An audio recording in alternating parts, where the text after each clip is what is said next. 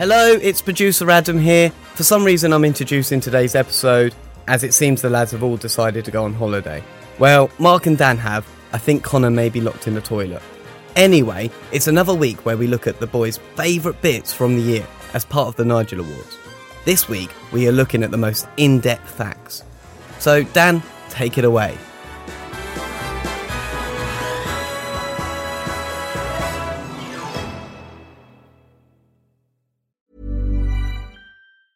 I'm Sandra, and I'm just the professional your small business was looking for. But you didn't hire me because you didn't use LinkedIn Jobs. LinkedIn has professionals you can't find anywhere else, including those who aren't actively looking for a new job, but might be open to the perfect role, like me.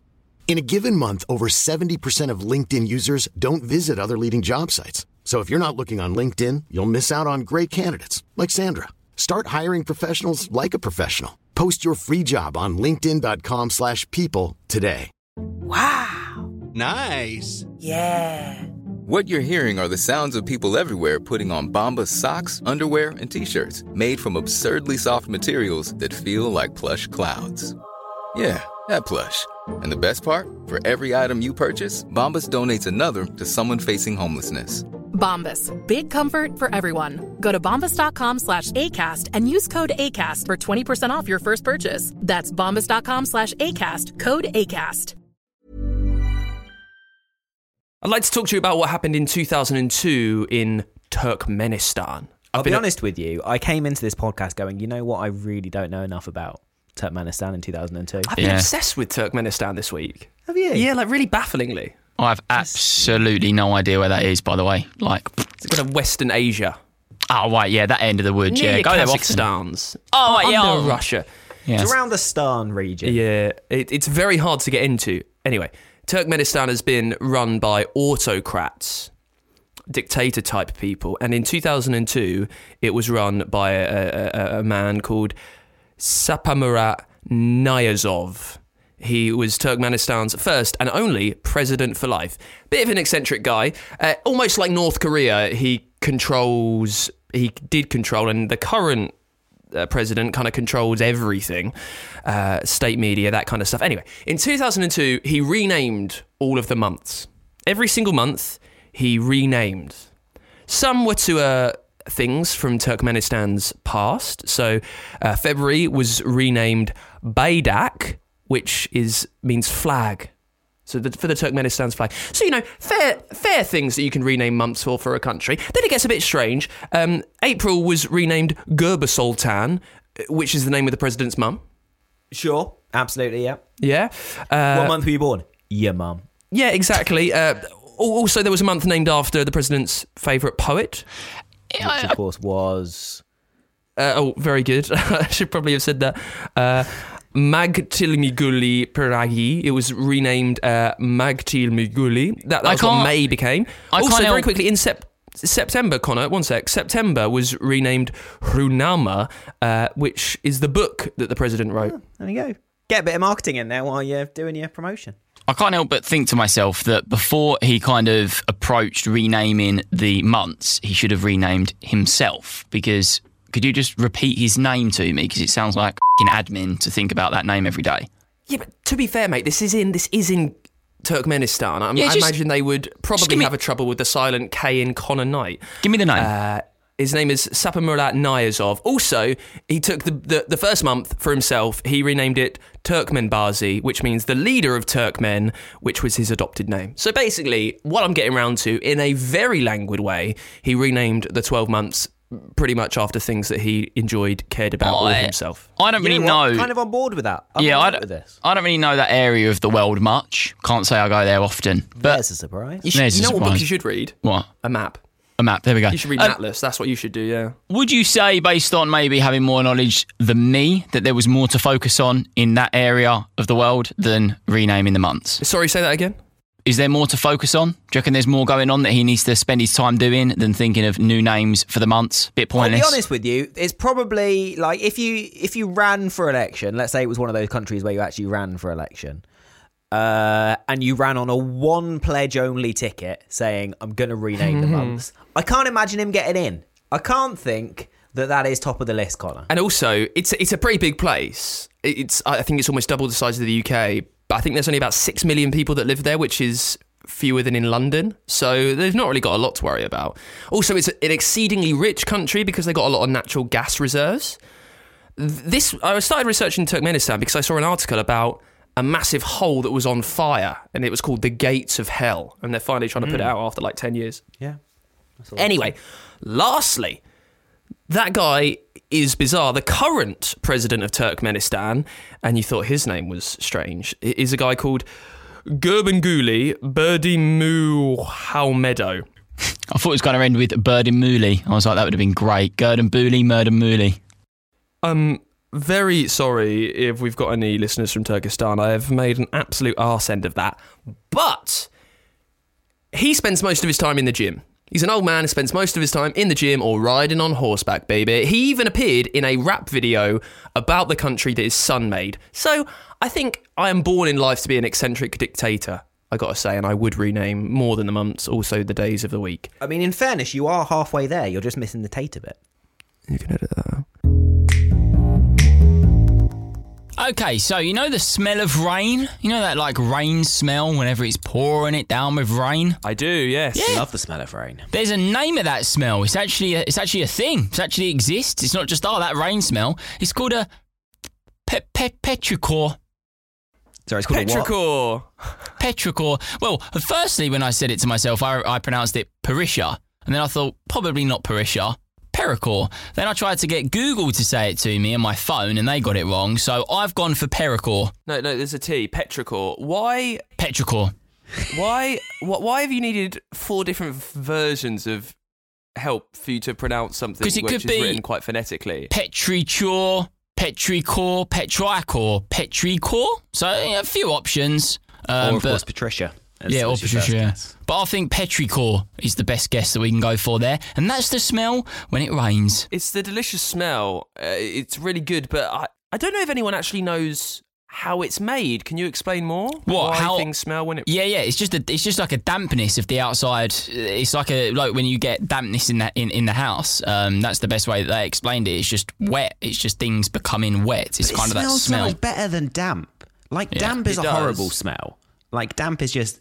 Ugh. That's because dampness usually will obviously happen in like a room, and it will be warm, it will be very humid, there'll be like a dampness that reacts with the water, it creates a horrible kind of off smell. Whereas this is fresh, fresh rain. It's fresh, it's outside, it's with oxygen, it's with air, it's good. So it's called Petrichor for those that didn't know. There has to be more than it just being damp, because it's not all the time when it rains, it does smell of it. It's only in very specific places at specific times. Yeah, there has to be a reason. What is it that the rain's hitting? Of course, but to be completely honest with you, Dan, I mean, you've done the podcast for 2 years. We come under the category of comedy on the podcast chart. So who really gives a f***?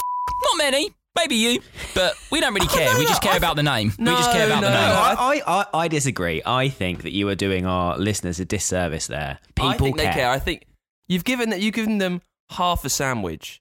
You need 2 slices of bread to make the sandwich. You've given us the name, but you've not actually explained why. You're the guy who does the Explains podcast. If I start breaking down, following on from Petrichor, how rain creates the smell when the rain hits the we don't care. We don't care. We just want to laugh at the name. Petrichor. Brilliant. But why is that funny? Why is the name of it funny? Because the fact they've even created a name for it is funny enough. It's just rain. But this is what I mean. The fact they've created a name for it must mean that there is something specific about this rain smell and why it's being made. No problem. I'll give you the answer. No problem. I'll give you the answer. I've got it here. So, because you're so desperate for it, Dan, and, this will really increase the podcast ratings for us.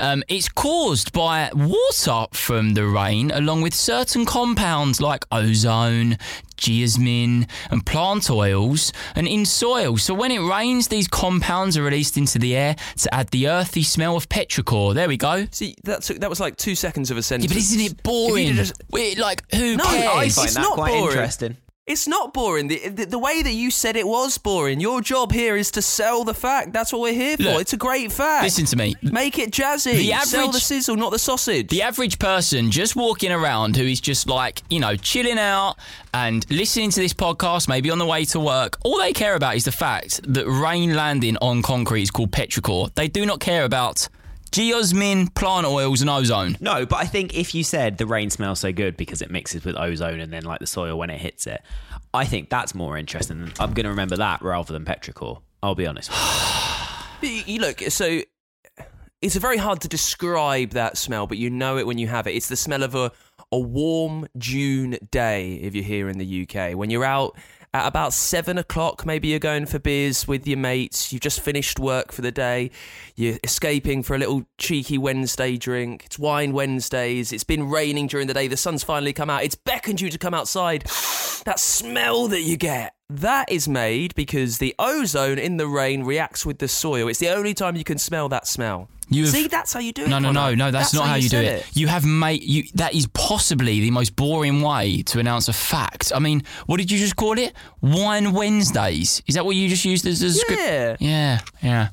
All right, mate. Well, there you go. We've both delivered it, and they both got the same fact. So you need to know the demographic of people that listen to the show. They love a Wine Wednesday because they have proper jobs, Connor, not like you and us. We finish work at like 1 o'clock. People that finish at 5, they want to sneak out early. Yeah. Okay. For Tuesday Tuesdays or Thursday Thursdays. Feel Good Fridays. Wow. Basically, that's what it's petrichor. Name a day and you can have a drink. Yeah.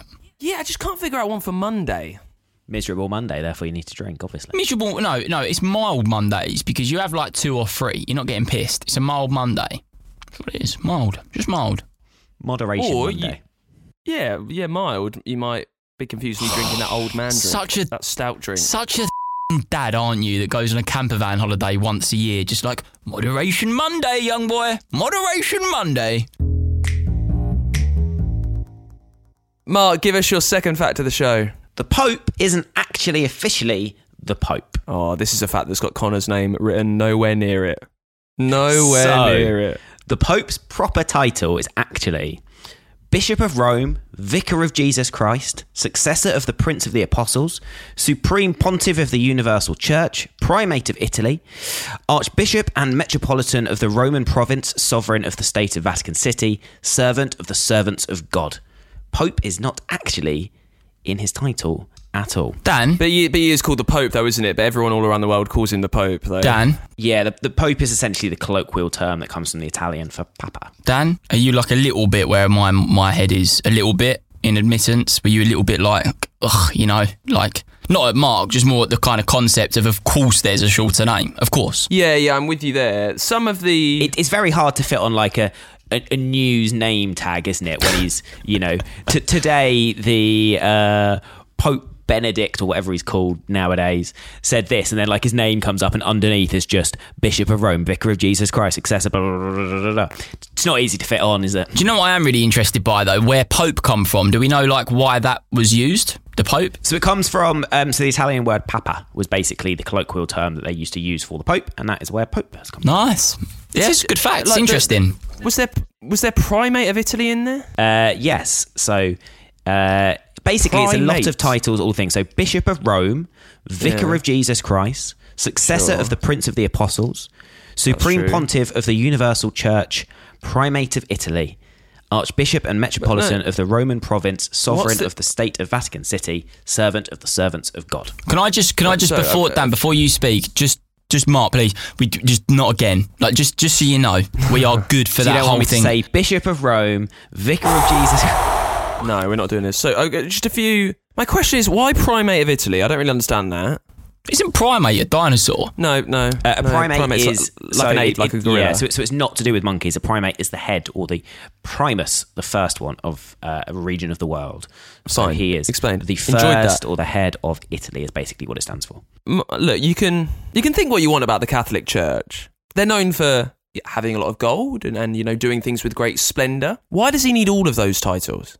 Why all of them? Because they all mean something slightly different. So yeah, but take we know who Italy, it is. That basically means that he is the number one cardinal in Italy, which is stupid because he's the number one in the world. That's the point. Don't need that. Scratch that. Don't need it. Look. If you believe it, fine. Vicar of Jesus is probably your top tier. That's probably what you want. Descendant of St. Yeah, Vicar of Jesus Christ, Servant of the Servants of God. I think at that point, fine. Cut it. Knock it on the head after that. And this one, Supreme Pontiff of the Universal Church. I mean, that's probably just got everything in there, innit? I might start calling myself Papa. Sure, go for it. Papa, no one will care. Like Papa Simo. I quite like that. Right, first fact of the show for me. This is all about Britain's first official witch. That was her actual job description. A 71-year-old witch who is still around now. She was allowed to register as a self-employed witch, which means she can write off ingredients for potions as tax deductible. No way. How? That is great.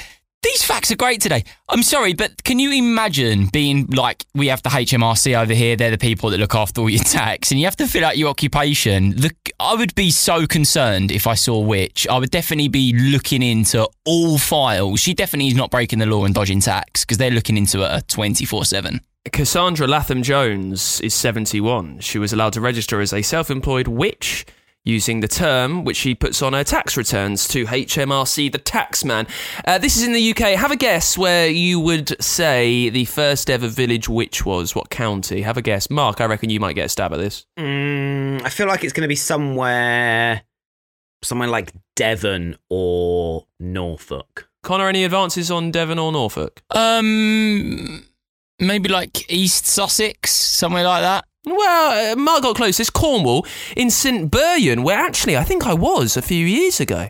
Had a terrible pint, got kicked out of the pub. It's a story for another day. How were the post boxes? This would have been probably pre-post box interest, which is a shame because there would have been quite a lot of old post boxes there. Too young for that a couple of years ago, weren't you? Not quite at post box level. Latham-Jones has been a witch. She's been the official wise woman for the village of St Buryan in Cornwall for more than 30 years. She offers services including tarot card reading, rituals, sea magic, dark arts, spells, and wart charming. Yes, Connor, with your hand up. At what point do you qualify as a witch, young Daniel? Do we have to get a university degree for this? Who turns around and goes, you're officially a witch? Well, I think she decided she would be a witch, and then the people who she lived with in her village were maybe humouring her.